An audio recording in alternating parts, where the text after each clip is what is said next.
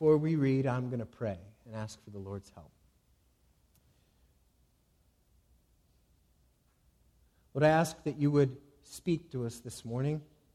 We know that as we read your word together, we know that you are speaking authoritatively through your word, but I pray that you would speak to us through the preaching of your word as well.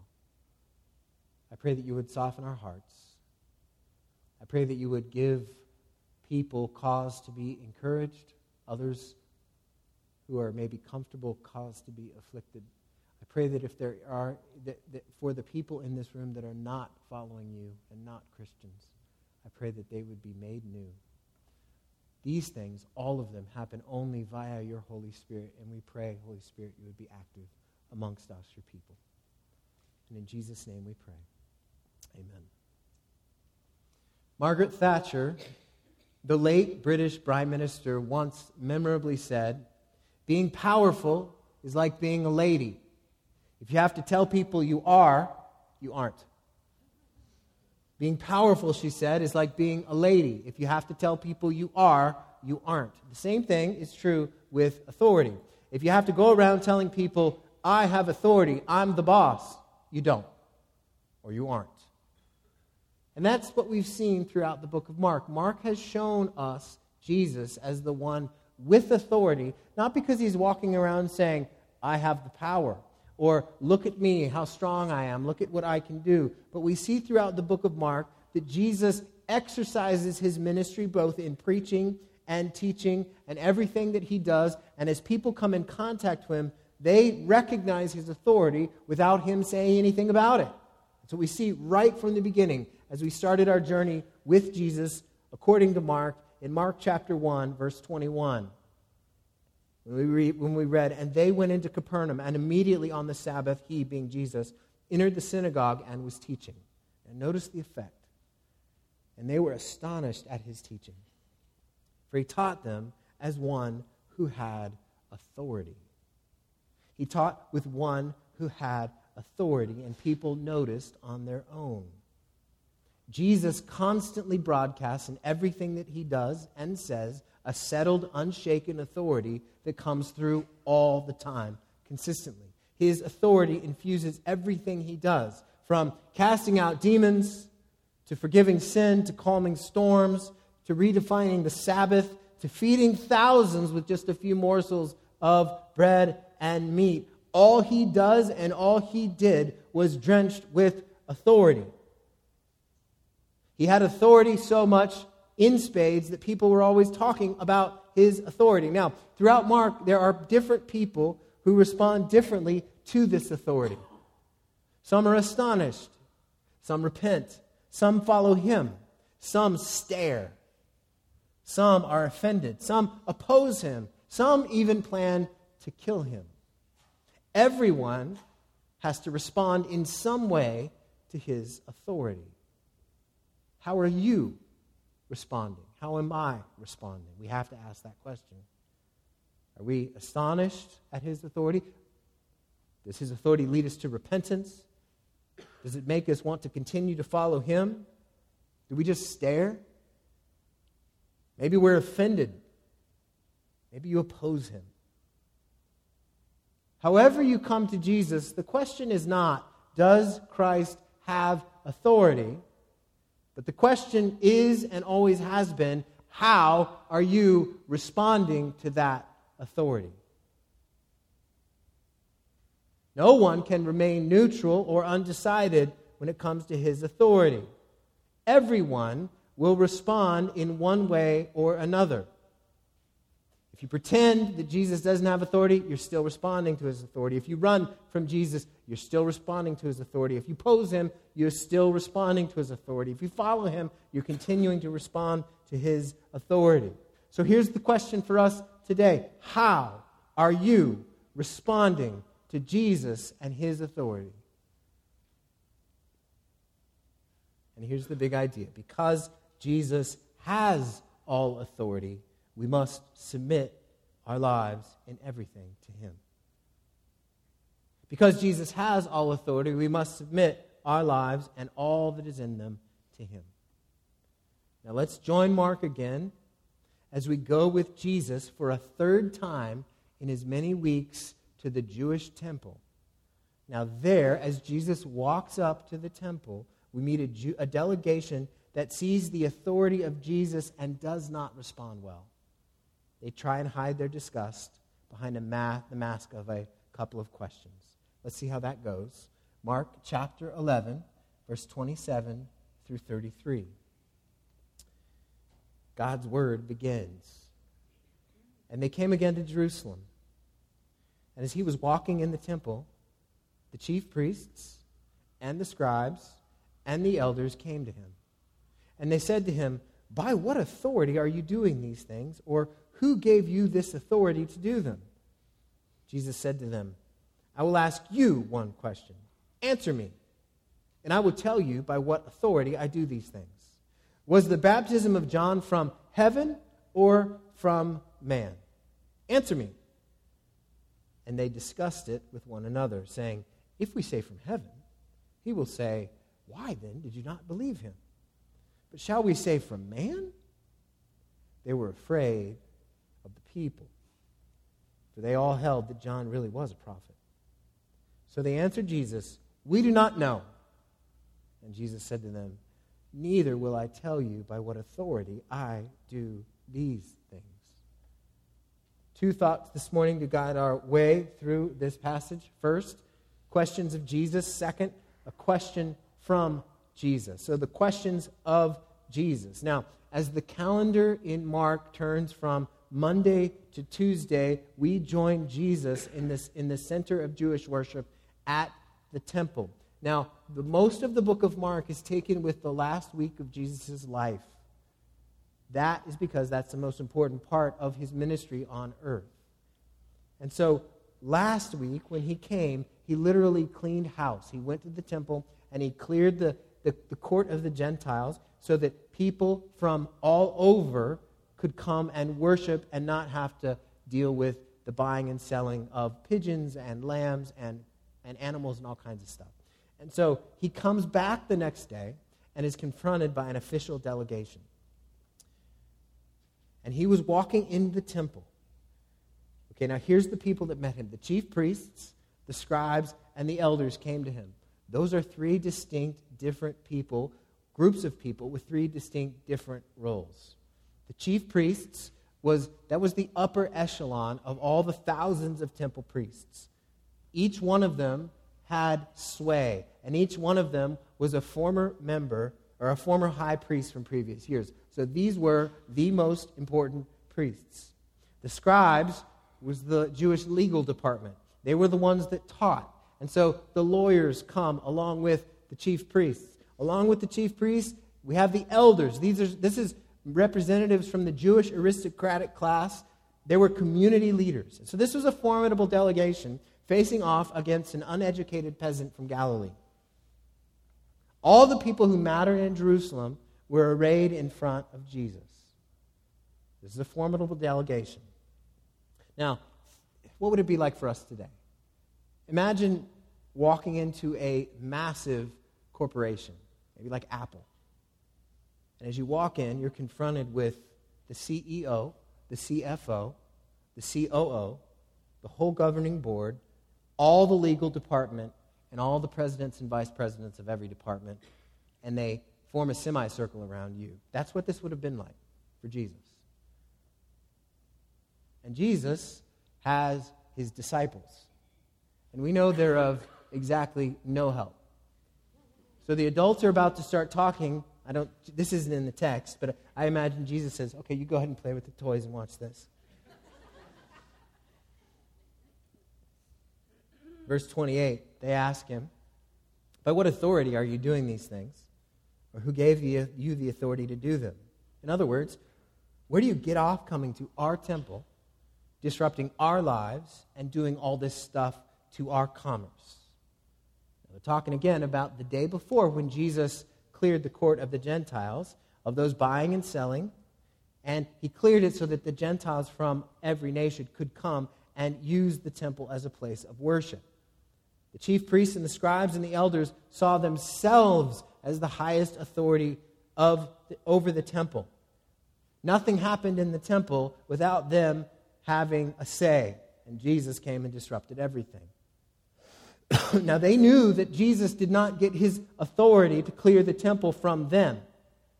Now, this question they ask, where do you get your authority, seems more civil than it really is. Why? Because we have a watching crowd. We have a crowd that is swollen. It's Passover time, and we've got tens of thousands, maybe hundreds of thousands of people crammed into Jerusalem, and many of them are right there around Jesus and the delegation of the Jewish elite. So not only did the Jewish elite stand before Jesus, but the crowds press in to hear the interchange. Now, we know this is not an honest interchange. We know these are not honest questions that people are asking. We know this because last week, after Jesus cleared the temple and said, "You've turned my house into a den of robbers," we read this. And the chief priests, in verse 18, you can look up there if you want, and the chief priests and the scribes heard it and were seeking a way to destroy him. So the chief priests, the scribes, they say, "Let's go get our buddies, the elders, and let's confront this guy." They're trying to trap him, trying to get him. Now, you got to also see that they didn't come up with these questions off the fly or off the cuff. I'm sure they gathered together, debated which questions to ask that might expose Jesus as the charlatan they believed him to be. And so they came up, here's the best they have. By what authority are you doing these things? Or who gave you the authority to do this? Or this authority to do them? Now, if all goes well, in their minds, they win in one of two different ways.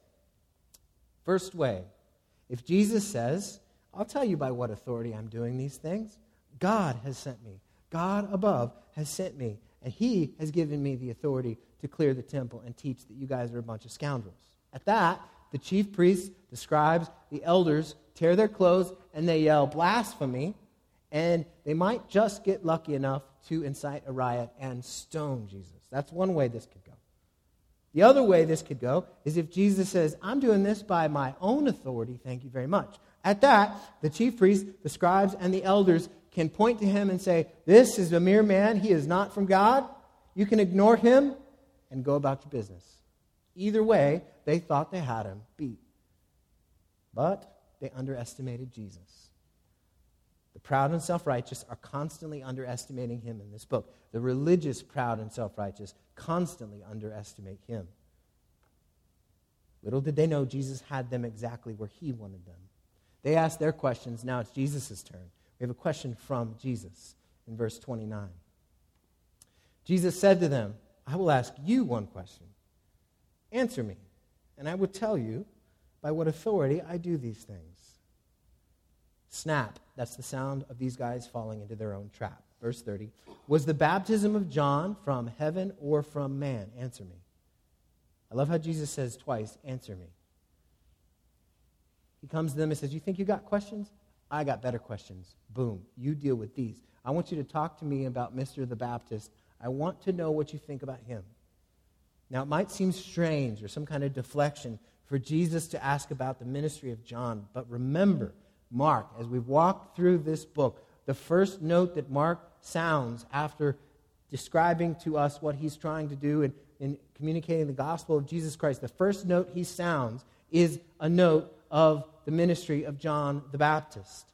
Jesus and John are linked, not just because John and Jesus show up around the same time in the book of Mark, but because Isaiah promised centuries before that John would prepare a way for Jesus. This is what we remember when we remember this when we read in Mark chapter 1, the very beginning, verse 1, the beginning of the gospel of Jesus Christ, the Son of God. And here's the first thing. Here's the first thing Mark wants us to know. It's fulfillment time. It's fulfillment time in the person of John. Verse 2, "And it is written in Isaiah the prophet, 'Behold, I send my messenger before your face, who will prepare your way. The voice of one crying in the wilderness, prepare the way of the Lord, make his paths straight.'" John appeared, baptizing in the wilderness and proclaiming a baptism of repentance for the forgiveness of sins. So if John was commissioned by God, and clearly he was, according to Mark and the Scriptures, so is Jesus. If John was working on his own, so was Jesus. Now you got to know that this delegation that came to Jesus did not endorse the ministry of John. He preached that all a person needed to repent was a willing heart and a willingness to confess sins and be baptized. Now, for the first time, this took the center of worship away from the temple. And these priests, they could not have that. The chief priests, the scribes, and the elders, they couldn't have that. So they didn't like John. So Jesus asked them a question that actually exposes their hearts. And so he asked his question, they have to huddle up. Now, when Jesus was asked his question, he doesn't huddle up with his disciples. They're still behind him playing with their toys. Jesus asked him his question, and they huddle up like a catcher and a pitcher and all the infield. They come in, and Mark takes us into the huddle on the mound, and we hear their deliberations in verse 31. And they discussed it with one another, saying, if we say from heaven, which is another way of saying from God, he will say, why then did you not believe him? But shall we say from man? And then Mark explains why they don't want to say that. Because they were afraid of the people. For they all, being all the people, held that John really was a prophet. He really was. So the chief priests, the scribes, and the elders, they're not stupid. They saw what Jesus had done. They had been given two choices, and neither of them were good from their perspective. They realized they can't say John was a prophet sent from God, because if they do that, they admit they opposed a man sent by God. And they're supposed to be the Jewish leaders. They're supposed to be the ones who lead the people, who shepherd the people, who show the people the word and the will of God. But if they say that John was not sent by God, but just a man doing all that he did on his own, the crowd might just riot. Everybody in that area, everybody who choked the court of the Gentiles that day and pressed in to hear the interchange between Jesus and John, they had all confessed their sin. They had all gone out to the river Jordan. They had all gotten plunged into the waters. And to speak against John in some way and some measure would be to speak against them. And so the religious leaders took the cowardly way out. They didn't take a stand. But we actually know that when you don't take a stand, you still take a stand. And here's what they said. Verse 33. So they answered Jesus, we do not know. So here we have the religious leaders of the day, the shepherds of the nation of Israel, the temple authorities. There is no higher group. There is no higher authority to appeal to. There is no one higher than the chief priests. There is no one higher than the scribes. There is no one higher than the elders. And collectively, these men were the ones who ruled Israel, and these men were the ones who pointed out what God wanted the nation to do, and they just admitted that they can't tell the difference between a work of God and a work from men. The reputed leaders of Israel, who were supposed to lead and shepherd, had no idea what they were doing. That's what's being exposed here. They had authority in the temple, but they just admitted that they don't even understand when to recognize when a prophet from God would come. See, these leaders here standing before Jesus and all the people are cowards. They couldn't even be relied upon to give an honest answer. It's a fulfillment from Isaiah. Isaiah connects to Mark. So if you're ever interested in studying Old and New Testament, two books side by side, study with Isaiah and Mark side by side, and you'll see all the connections. But those standing before Jesus, Isaiah had talked about before in Isaiah chapter 56, verse 9. It applied in his day and this day. All you beasts of the field come to devour. All you beasts in the forest. Here he now speaks of the scribes, the chief priests, and the elders. His watchmen are blind, and they are without knowledge. They are all silent dogs. They cannot bark. Dreaming, lying down, loving to slumber. You see what he's saying? The chief priests, the elders, the scribes, they're asleep. They're letting all the murderous, violent enemies to the people of God come in and devour. And these dogs, not only they sleep, verse 11 says they have a mighty appetite. They never have enough. But they are shepherds who have no understanding. They have all turned to their own way, each to his own gain, one and all. Come, they say, let me get wine. Let us fill ourselves with strong drink, and tomorrow will be like this day, great beyond measure. The people who were commissioned to protect Israel were asleep, and if they weren't asleep, they were gorging themselves at the expense of the people. The leaders devoured the people for their own personal gain. These guys, this delegation, these chief priests, these scribes, and these elders were no leaders to follow. They sacrificed the people's well-being for their own gain. So Jesus has no respect for them. And why should he?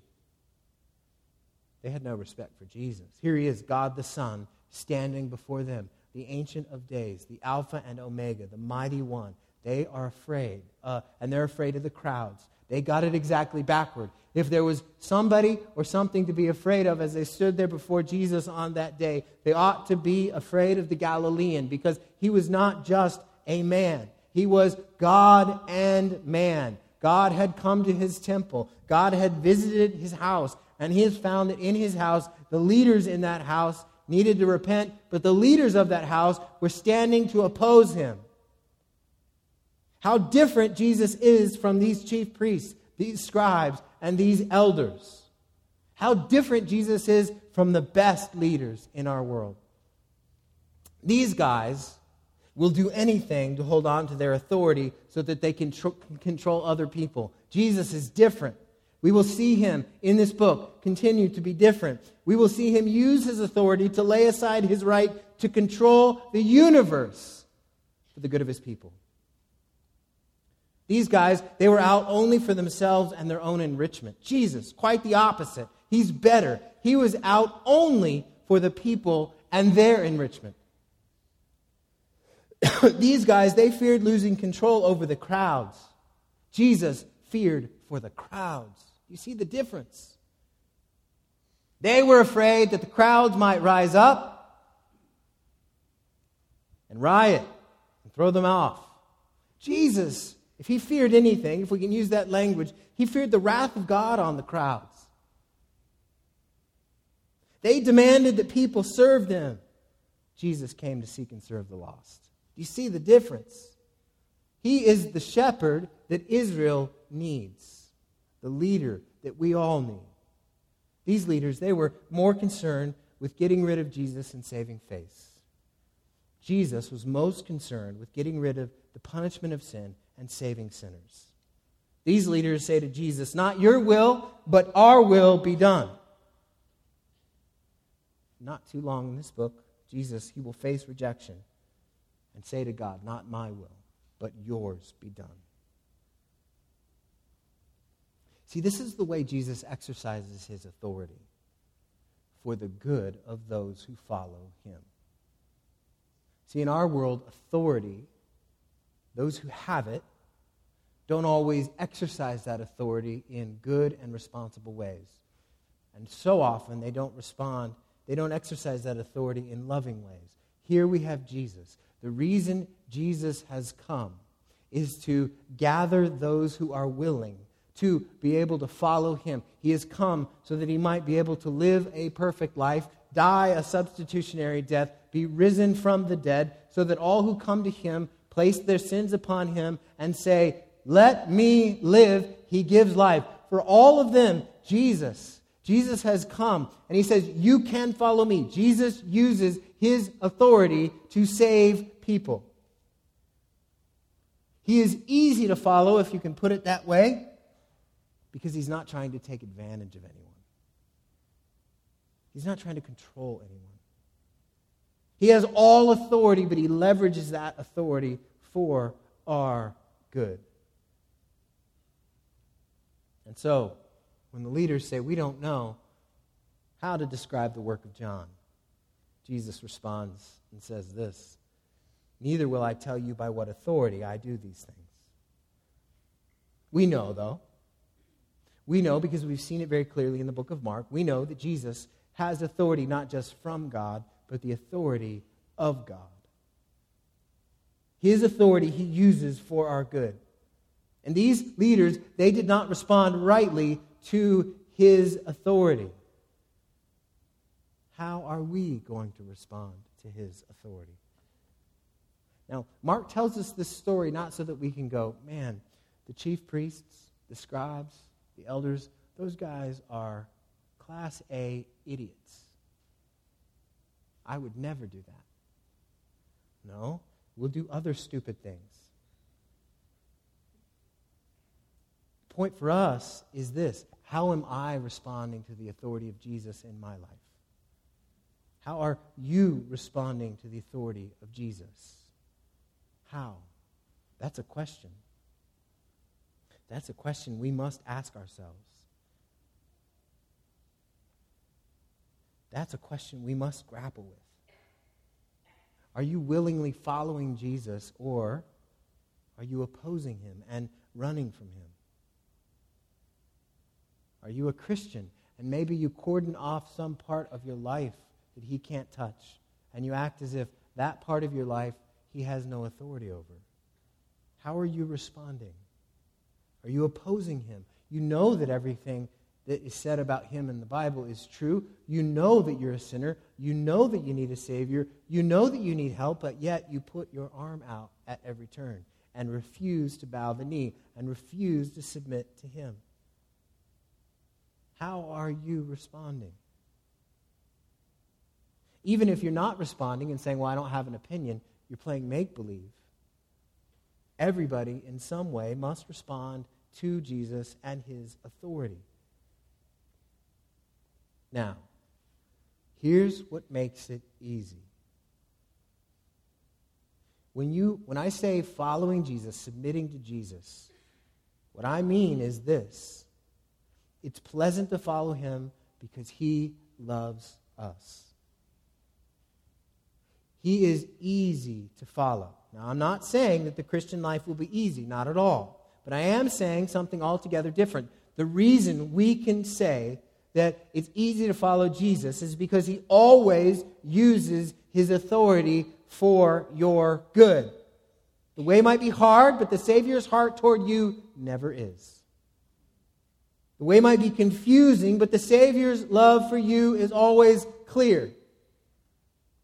With Jesus and how he uses his authority and his sway and his leverage, you never have to wonder, does he care about me? Yes. Does he know the way is hard? Yes. Does he love me? Yes. You see, if Jesus didn't have all authority, we wouldn't be able to trust him. He wouldn't be worth trusting. I'd be standing up here saying, here's a fool. Follow him. But if he doesn't have the authority to do what he says, there's no reason for us to pay any attention to this man here in Scripture. But Jesus has all authority. And that means we must respond. That means we must follow him. That means it doesn't make any sense at all for us to oppose him.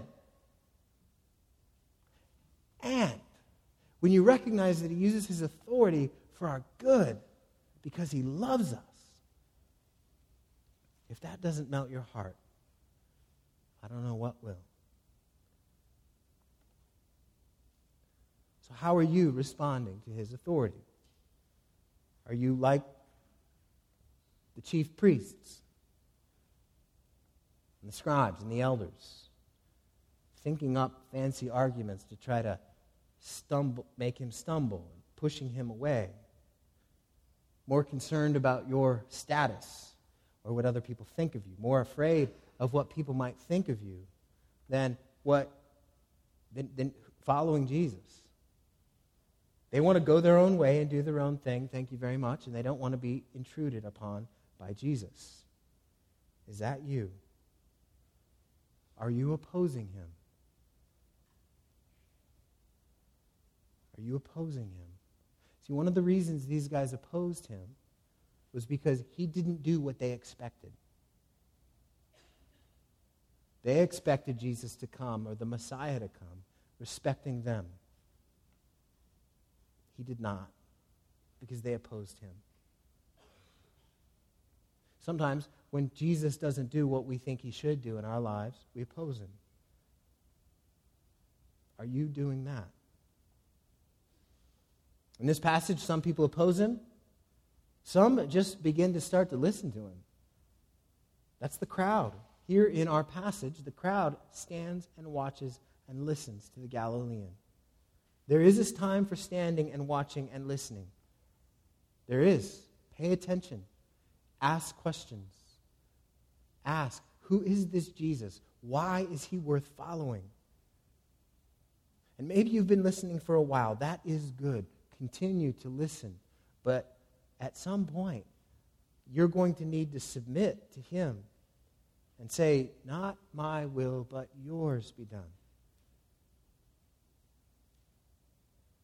There are some who oppose Jesus in this passage. There are some that are listening to him. And there's others that are following him. I've already mentioned the 12. But Mark tells us that Jesus did not come to the temple alone. They, his disciples, his followers, came with Jesus to the temple. They don't understand what he's doing, surely. But they're with him. They're following him. They're with him nonetheless. Is that you? There are going to be many times in our lives as we follow Jesus and submit to his authority that we just walk where he leads, not knowing what's going to happen. We're not promised that we get the answers to all of our questions. We're promised that Jesus will always lead us. We're not promised that everything will make sense, but we're promised that Jesus will use his authority for our good and his glory. We're not promised that the life and road that we have to walk will be simple, but we are promised that as we stick close to him, he will never lead us astray. So if that's you, keep following him. Keep submitting to him. Because we Christians, we know he has all authority and he uses that authority for our good. He's forgiven us of our every sin. We can continue to come to him. We don't need to worry about feeling unworthy. Are we unworthy? Yes. When we commit sin, our temptation is to gather, to pull ourselves away and think, well, I can't go to him and say this again and receive forgiveness. No, that's the wrong, absolutely wrong way to think. We have a Savior who has taken all authority, set it aside, died, rose again, so that we might be able to come to him again and again and again and again, and he welcomes us back again and again and again and again. He forgives freely. So you don't need to carry that burden. He has the authority to take it off your back. And he has authority, Christians, he has authority in all parts of our lives. It's easy to forget that. He has authority over our hopes and our dreams, our thoughts, our actions, our todays, our tomorrows, our next weeks, our next years, our everyday. He has authority over those hidden agendas we have, those open agendas we have. He owns all of us. He has authority over all of us. Are we continuing to submit? Are we continuing to follow him? As foolish as the chief priests and the scribes and the elders look as they confront Jesus, we look that foolish as we try to hide parts of our life from him or pretend like we're not compromising or pretend like there's parts of our lives that he doesn't have authority over. It's not true. It's not true. He has authority. We need to respond. We need to submit continually. And we find that as we come to him, he's easy to submit to because he loves us. He is not a harsh taskmaster. He does not beat us over the head. He does not treat us as our sins deserve. He treats us with love and kindness and patience and forbearance. He's not like these leaders in the temple here who try to lord it over people or tell people what to do to enrich themselves. Jesus has given of himself so that we might have everything. He's not like these leaders who try to control people and make them robots. Jesus gives us the Spirit and blesses us with new life and gives us new freedoms and new joys and new opportunities. Jesus opens up the key to life. Following and submitting to Him and bowing our knee to His authority means our life will start to make sense. Jesus is not like these leaders. Jesus is not like these leaders who worry about their own position. Jesus laid down His life. He left heaven to come to earth so that we might be able one day to be positioned with Him there. We can submit to Him. We can follow Him. He has authority. And He's good. How are you responding to His authority? Let's pray.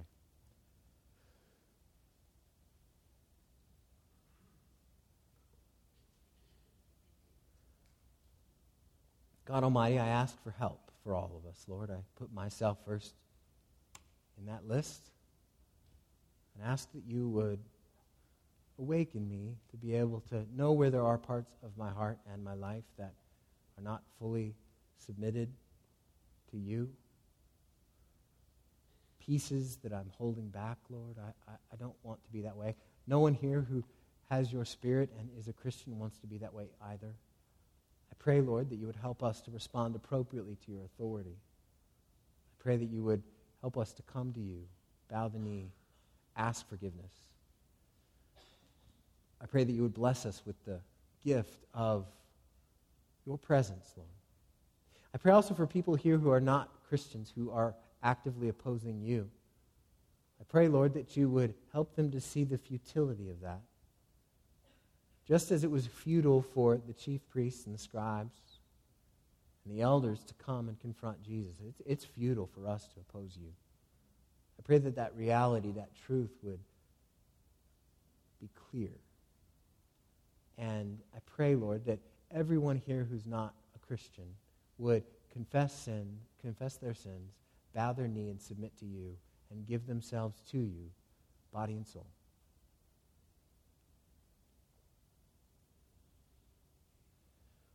Lord, I pray for your presence among all of us, that submitting to your authority would be a joy and an opportunity to live life the way you've called us to live. And in Jesus' name we pray. Amen.